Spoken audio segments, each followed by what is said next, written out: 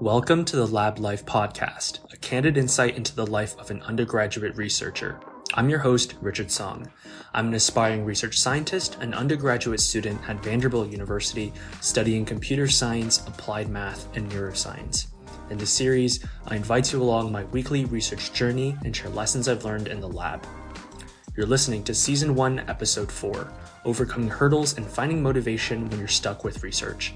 Last episode, I heavily alluded to the idea that research, especially at the undergraduate level, takes a lot of time, and you'll often find yourself facing tough research questions where the answer is not at all obvious. In Part 1, we will talk about how to overcome these difficult moments during your research. In Part 2, I'll share my weekly updates with my research at Boys Town, including some of my preliminary findings correlating working memory to tDCS, as well as the research study that I participated in this week. So without further ado, let's discuss. In Part 1, we're going to talk about overcoming hurdles with your research. As an undergraduate, there will be many moments where you're stuck or don't know how to proceed with your research. Examples of this include when you don't know what type of statistical tests to conduct with your data analysis, when you're unable to obtain results, or when you have obtained results but you don't know how to interpret your findings. I like to personally classify these research hurdles into two different types: pre-result hurdles and post-result hurdles. First, let's talk about pre-results, meaning that you're stuck before even coming to any results in the first place. Now, one big reason why undergraduate researchers tend to be stuck in the pre-results phase is when they do not have a clear experimental paradigm. Now, what does this mean? This means that they don't have an exact sense of direction with the type of experiments they want to conduct and the type of data analysis that they want to pursue. An experimental paradigm is incredibly important. Without one, you essentially have no direction to take your research. Now, how does one create an experimental paradigm? The main way that I recommend doing this is by getting a good sense of the literature and reading as many papers as possible. This way, you can find inspiration from how other researchers in the past have conducted their experiments and what their experimental paradigm looks like. Once you have a general idea of what other research has done, you want to create a quote-unquote tree for your experimental pipeline. Now, what does this mean? Well, a tree has multiple branches, and similarly, your research should also have multiple branches or avenues that you can take. This allows it so that if one branch of the tree gets cut off or doesn't work, you can always pivot to a second branch or a third branch and so on, so that you have multiple different ways to take your research in case one avenue fails. And this allows for great flexibility. What I recommend is that before you even begin your experiments in the first place, you should draw out or write out your tree, step by step. What's your pre-processing stage look like? What types of experiments are you going to conduct? And afterwards, list out all of the example tests, statistical tests that you will run in your data analysis phase. And then just go down the list. If one doesn't work, try the other one. Or maybe both of them work or all of them work, and you can report all of the results that you have. But make sure that you have a very clear experimental paradigm before you even begin starting your research so that you know exactly what direction you want to take your analysis in. So one example that I'm going to cite about how I personally built an experimental paradigm is through my research at Vanderbilt. In my research at Vanderbilt, I was studying how the respiratory response function for fMRI plots differ as somebody ages. The respiratory response function is basically a graph that can predict what someone's fMRI BOLD signal or blood oxygenation level dependent signal will look like based on their breathing patterns. And the way that I created my respiratory response function or RRF analysis was actually based on a paper that I read about the hemodynamic response function, or this function basically predicts how the fMRI signal would change given a stimulus. So the HRF or hemodynamic response function is slightly different from the RRF, but the analysis that these researchers conducted with the HRF really inspired my research and analysis for the RRF study that I was conducting. For example, both HRF and RRFs have very similar graph shapes, but the researchers looked at how the peak altitude for that graph changed as a function of age. and similarly how the trough changed as a function of age, and the amount of time that it took to get to that peak and to get to that trough, and how that changed as a function of age. And I took those similar analyses that the researchers conducted and applied that to an RF by looking at how the peak RF changed as a function of age, or the peak trough of the RF changed as a function of age. So I took a lot of inspiration from this other paper, and they really guided me to the different analyses that I conducted. I would not have a clear sense of direction if it wasn't for this paper, but because I read this paper, I created an experimental paradigm where I knew exactly what sort of analyses and statistical tests that I wanted to conduct, and that gave me a really clear sense of direction for my research at the end. Now, you may be asking, how do I find motivation to read papers in the first place? After all, research papers are really long and tedious, and it's quite easy to burn out by reading papers. And trust me, I've been there before. The best method that I can recommend for how to read papers and stay engaged with this process is to be as active as possible. You don't just want to be passively reading papers and not doing anything with that information. You want to be doing things while reading this paper. For example, you can use a referencing tool such as Mendeley, EndNote, or Zotero. I will talk about these in a further episode, but basically you can use these tools to save the citation down in a database and start highlighting important information that you find in these papers so that you can use them later. I also recommend pasting meaningful quotes from these papers in an Excel sheet, maybe presenting these papers in journal clubs that your lab shares.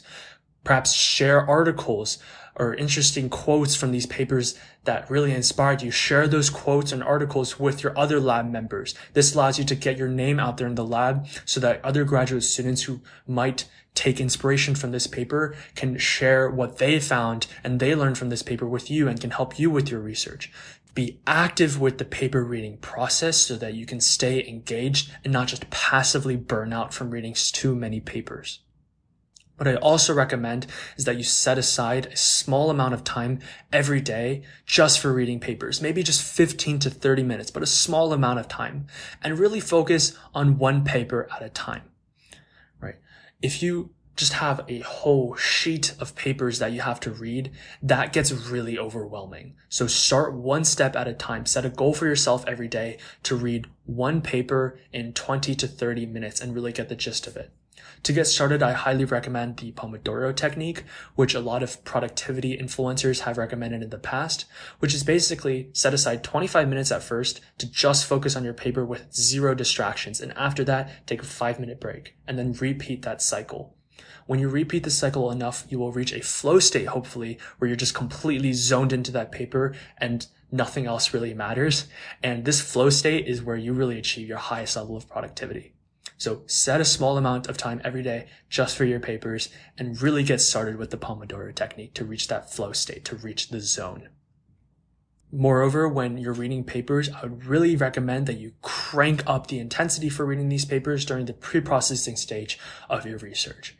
As I mentioned in last episode, the pre-processing stage is going to be the most tedious, boring, just long stretch stage of your research where you're going to have the most amount of free time. And during this time, pre-processing, which is actually relatively early in your research, I would get caught up on papers and read as much as possible, because at that stage, you're not really going to be doing much else with your research. You're not going to be conducting experiments or doing any data analysis. You're most likely just going to run some code. That code's going to run in the background for a couple of days, maybe even weeks, and you're not really going to have a lot to do. So during that time, I highly recommend you crank up the intensity with your paper reading process and really try to understand the experimental paradigms of researchers that did similar studies that you're currently doing in the past. All right, so that's reading papers. And as I said earlier, reading papers is a great way for you to formulate an experimental paradigm and create that tree for the steps that you want to take in your research. What I also recommend that you do if you're just stuck in the pre-results phase is to try to create some graphs or visuals regarding what information you already have. And maybe that gives you some sort of inspiration about what types of analyses to conduct. So for example, with my RRF study that I did at Vanderbilt, at first I didn't exactly know what I was trying to look for these RFs. This was before I actually read the paper. So what I did was I just plotted all of the RFs between different age groups, right? So I had one RF plot for all the participants between 30 to 45, one of them for participants between 45 and 60, and one of them for participants 60 and up. And what I realized myself was after graphing these RFs, I noticed that there was a lot more variability among the RFs in the older participants than there were in the younger participants. And I would not have known that simply by just looking at the numbers. I only knew that once I created the visuals. So what I would recommend that you do is with any sort of results, any sort of numbers that you have, try making a visual out of them. Make a graph. If you don't know how to make graphs out of like Python, MATLAB, or R, I would recommend just starting with Excel. Just insert a chart and just see the results there. And maybe that gives you some sort of inspiration. Maybe there's a variance change, or maybe the means between two different data groups don't exactly look the same, or there's something that stands out to you. That should give you some sort of inspiration about the different types of analyses that you want to conduct later on. So really try to create those graphs or visuals, because that helps you out so much more than just looking at the pure numbers themselves. Another reason why you may be stuck in the pre-results phase is simply because the data that you collected is bad, or the data set that you're using is not clean, and maybe you need to pivot to something else. And actually, more likely than not, this is very, very common and probably means that your pre-processing just was not strict enough. So for an example, one time I was working at my lab in Vanderbilt, and I was looking at a few ways to correct this warping that was occurring, or this distortion that was frequent in my fMRI studies. And for some reason, I just could not correct the warping. So my fMRI data just didn't look clean. And I tried so many different techniques, and the fMRI just still didn't look clean. And eventually, I talked with my PI about this, and we came to the conclusion that simply the data that I was using just was not good. And that's okay. And more likely than not, this is not your fault, because the data acquisition just was not robust enough. So in that case, if you're really stuck on the pre-processing or coming up with results, one big reason for this may just be because your data is not clean. And I would try to bring this up with your PI so that you guys can have better data and more easily come up with results. So that summarizes the entire pre-results hurdles phase and how to overcome those results. So just to briefly recap, 1, it's very important that you come up with an experimental paradigm so that you have a direction with your research, and you can create this by reading papers. When reading papers, if you don't have motivation, probably that's because you're not engaged enough with the process. Be engaged. Build a database of papers that you've read so far, highlight, paste meaningful quotes, share papers with your lab members. Just be active with your paper reading process so that you don't passively burn out. Set a small amount of time every day just for papers, and use the Pomodoro technique to really reach a flow state so that you're at peak productivity. Really crank up the intensity with your paper reading in the pre-processing stage of your research, because this is the time that you're going to have the most available free time just to read papers. If you're really stuck on coming up with results, try creating graphs or visuals with what you already have.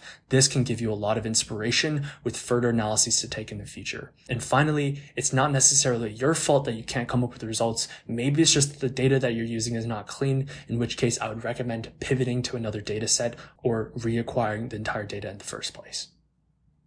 All right, those are the pre-result hurdles that you might face, and how can you overcome those hurdles. Now we will talk about post-results hurdles, meaning once you've gotten results, maybe they aren't significant, or you don't necessarily know how to interpret them. And guess what? A lot of times this is fine. Post-result hurdles are much easier to deal with than pre-result hurdles, because at least you have something, right? Maybe it's not significant, or you don't know what to do with this data, but you have data that is somewhat meaningful. Right? You didn't have this data before. No other researchers have published this data. This is brand new information. And although you don't know what to do with this information, at least you have something. The reason why it's totally okay to not necessarily know what to do with this data is because a lot of time, the research that gets published in top journals or submitted to conferences are exploratory findings. They're not necessarily significant. We don't really know what to do with them, but they're published because they're novel data, right? So just because you have data and you don't exactly know what to do with it, that's fine. A lot of successful research in the past has also dealt with this. And that's the entire purpose of research and engaging with the scientific community in the first place. Research is highly collaborative, and that's really purposeful because sometimes even though one type of researcher, like a computer scientist, has some data, they don't necessarily know what to do with it. So they pass it on to someone else in the scientific community, such as a biologist or a neuroscientist, and that person really knows how to interpret that data. So just because you don't know how to interpret that data doesn't necessarily mean that nobody knows how to interpret that data. Which is fine because you can still publish your findings and someone else will hopefully look at your findings and be able to expand upon it. This idea of not exactly being able to interpret your results is really prevalent even in the research that I'm currently conducting at Boys Town. So for example, I've read a lot of different papers finding significant neurooscillatory changes that are paired with different events that researchers have found with MEG. So for example, like in the encoding phase of a working memory task, we see a strong alpha and beta desynchronization, right? But they don't exactly know what is the neurobiology backing behind that. We don't know how the neurotransmitters are affected with working memory, etc., right? And these scientists at Boys Town can only speculate because at the end of the day, they're MEG scientists. They're not necessarily neurochemistry or neurobiology scientists, which is why when we publish these papers, other researchers such as neuroscientists or neurobiologists or neurochemists will take our data and then interpret it. So for example, maybe with the desynchronization in alpha and beta, there's some sort of change in GABA or some other neurotransmitter. Moreover, maybe you have results, but they aren't significant. And that's also okay. You have to realize that a vast majority of times in research, your experiments will actually fail, unless you're replicating someone else's findings. So one thing that you should do is to tell yourself that this is okay, and that it's just part of the research process. Moreover, make sure you give yourself flexibility to pivot your research question in the first place. You don't always have to be so set on finding significant results in one particular experiment. At the end of the day, this is what you have your experimental paradigm tree for. If one experiment fails, you pivot to the next one. And if that one fails, you pivot to the next one and then the next one until you finally get an experiment that produces significant results. If experiment A wasn't significant, but was what you were hard set on trying to prove significant in the first place, but experiment B was significant, even though you weren't really expecting it to be, then just pivot your research question to experiment B, and that's fine. And you can use this as motivation for your next research project. Maybe find a research project to explain, for example, why experiment A wasn't significant, but experiment B was. Try to find a correlation between some other factor and the significance between two experiments, and that's your next research project, right? So use these research failures, quote unquote, as your motivation for your next research project, because you can then try to explain why certain things work and certain things don't work. So that's the post-results phase. If you're struggling in the post-results phase because you cannot interpret one particular finding, that's okay, because a lot of times findings are purely exploratory and other scientists will try to interpret them. You can still get them published and submit them to a conference. Most of the times, experiments will fail, and tell yourself that this is okay and part of the process. You just need to have some sort of backup, and this backup is created with the experimental design tree. If one experiment fails, pivot to the next one, and use your experimental failures as motivation for your next project to explain why certain things fail and why certain experiments worked, and try to find correlations that will explain your findings.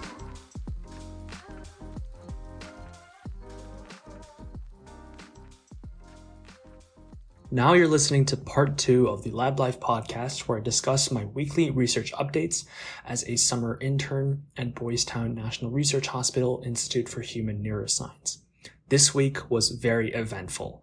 So it started out with me completing the trial and channel rejection. So last episode, I talked about one stage in the preprocessing of channel rejection, which is basically finding certain sensors in the MEG that are faulty and removing them from the analysis. I also meant to talk about trial rejection, but due to some complexity, I decided to not talk about it. But I'm going to briefly mention what trial rejection is here. So by trial, that's also synonymous with epoch. And one epoch basically is one iteration of the Sternberg working memory task. So one iteration of the participant looking at the 6 letters and determining which one of the letters that they are shown belong to the original 6. That's one epoch, or also synonymous with trials. Now, certain times, certain trials will be faulty because maybe the participant moved too much, or maybe there were too many external artifacts, and that trial just has to be removed. And this whole stage of removing certain trials or epochs and channels is known as trial and channel rejection, which in our lab is performed using something called the artifact scan tool, which is a software in MATLAB that helps automate this process.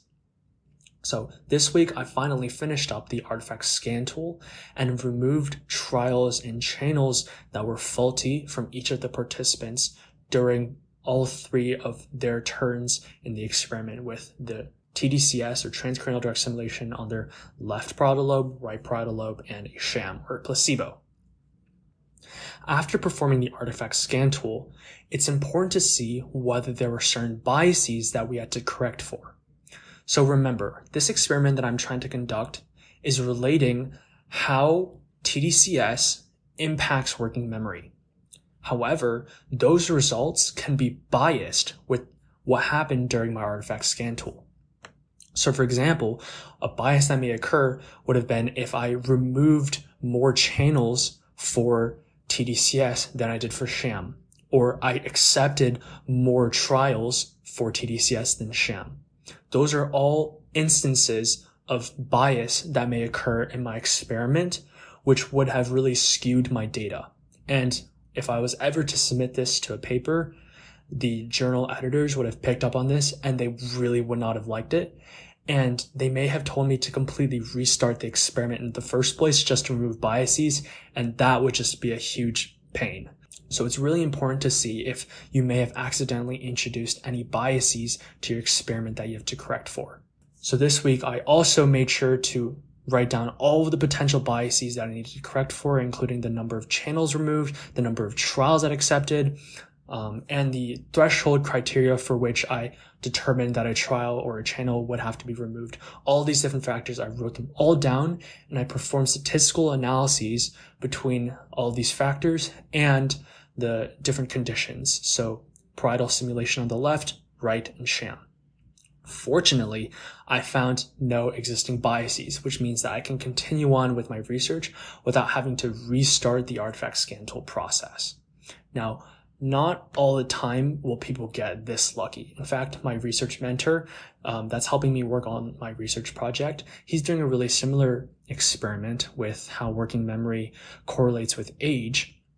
And he actually found, unsurprisingly, that as somebody ages, the reaction time slows down. And this is a potential bias that may be introduced in his experiment. Fortunately, it's not a very significant bias. All he needs to do is slightly change the window in the data that he's looking at per participant. So what I mean by this, like young people, they answer relatively quicker, so the window is slightly earlier that he has looked at, but older people answer maybe slower, so he has to shift their window to a later time period and analyze that data. But he needs to make sure to correct for this because reaction time is a bias for working memory. Right? And if he didn't correct for this, then his data would have been slightly skewed. So it's really important to remove any external biases that are not central to the data that you're actually trying to analyze. And for me, that's how working memory changes with the type of simulation. So that's one thing that I did this week. I removed biases. Another thing that I did this week was I plotted my preliminary results. So as I mentioned in part 1, if you're stuck with your research, you don't really know how to proceed, you should try to at least visualize something. And that's exactly what actually happened with me this week, because I was running a lot of code that took a really long time to process through all the participants. And during that time, I really didn't have anything to do, so I wanted to really do something. And what I did was I started plotting some preliminary results. So I used a programming language to plot these tools called R, And I've never actually used R before, but I found out through a little bit of Google searching and some YouTube tutorials that R is a very powerful and useful language for plotting. It's highly intuitive. And R has this library called ggplot2, which I find to be a very easy to use tool that one can use to plot data. And essentially the way it works, I'm not going to get into the weeds of it, but ggplot essentially allows you to layer multiple aspects of plots on top of each other. So for example, one layer of the plot would be the type of plot that you're actually trying to create. So a scatter plot, a box plot, a violin plot, etc. One layer would be the theme of the plot. Another layer would be what you call the axes labels, and so on. So I found ggplot to be really useful, and I plotted some other preliminary results in my findings. And specifically, I created a few violin plots that explained the correlation between working memory accuracy and response time and how that changes based on the stimulus, whether it's the parietal lobe stimulation on the left, the right, or sham. And actually, unfortunately, I found that there was no statistically significant correlation between the stimulation type and reaction time or accuracy. But that's okay, because that wasn't ultimately the end goal of my study. I was trying to find out the neurooscillatory dynamics and how that changes with stimulation type, not necessarily the accuracy or response time. In fact, from reading papers that are similar to the study that I'm currently conducting, I kind of saw this coming, because a lot of the papers found very mixed results between if tDCS actually impacts working memory accuracy. And in my particular case, it didn't, but that's okay. Right. So in my experimental tree, this first branch may have failed, but I know that I can do other studies, such as looking at the neurooscillatory changes with tDCS and how that changes. So even though one of my branches was cut off, doesn't work, I can pivot to something else. Another thing that I got out of plotting these violin plots was that I noticed that there was a slight variance difference between the tDCS and the left, right, and sham. So for example, in tDCS to the right parietal lobe, I found more variation in the accuracy than I did in the left parietal lobe. And this is something that was really interesting I didn't expect. And I wouldn't have gotten this if I hadn't plotted my data in the first place. And this is one avenue that I may want to take my research. I may want to examine why it is exactly that I saw more variation when you stimulate the right parietal lobe than the left parietal lobe. And finally, I actually participated in somebody else's study this week as part of Boys Town. So this is actually one of the reasons why I chose to participate in Boys Town, this research program in particular, because they have multiple different studies that are going on and they collect their own data. So I was actually a participant in somebody else's study. And this study in particular related how cerebral palsy impacts certain brain dynamics.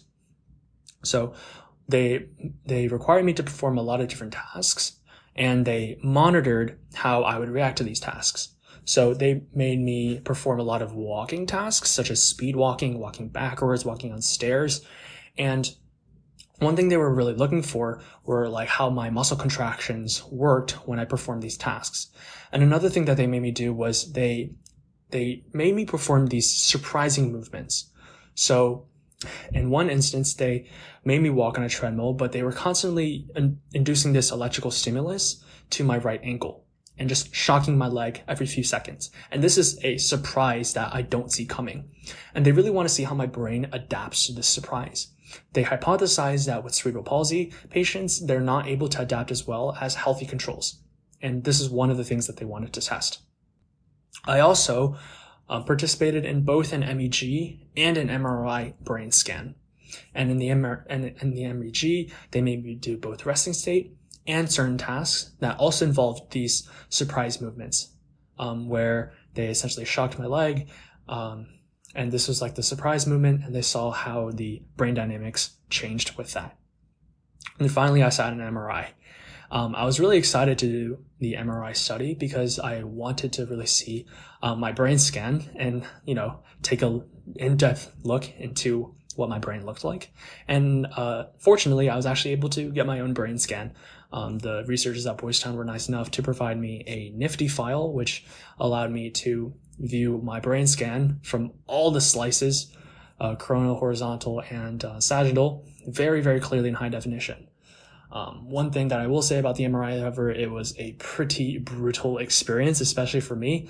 I'm relatively big. I'm 6'1", around 185 pounds, and sitting inside or laying down inside the MRI, I felt very claustrophobic, and I wasn't really claustrophobic before, but laying down in there for over an hour with just these certain tones playing over and over and over again in my ear when the MRI was taking these images, I felt like I was going insane. And it was just overall a brutal experience, but I was very happy to have received my actual brain scan at the end of the day. And I spent a lot of time looking at that brain scan and trying to dissect my brain. So that overall was a relatively positive experience. And I'm overall pretty glad that I participated in the study because it gave me experience with what the data acquisition phase looked like when conducting neuroimaging studies. And in case I ever want to do any sort of data acquisition and run my own experiments, I believe this is an important stepping stone for me, and it really sheds some light into how the studies are conducted. So yeah, that's what happened this week. So I participated in a study, checked for some biases in my data, plotted some preliminary results. So overall, very productive week. Thanks for tuning in, and I'll catch you guys next week with my research updates.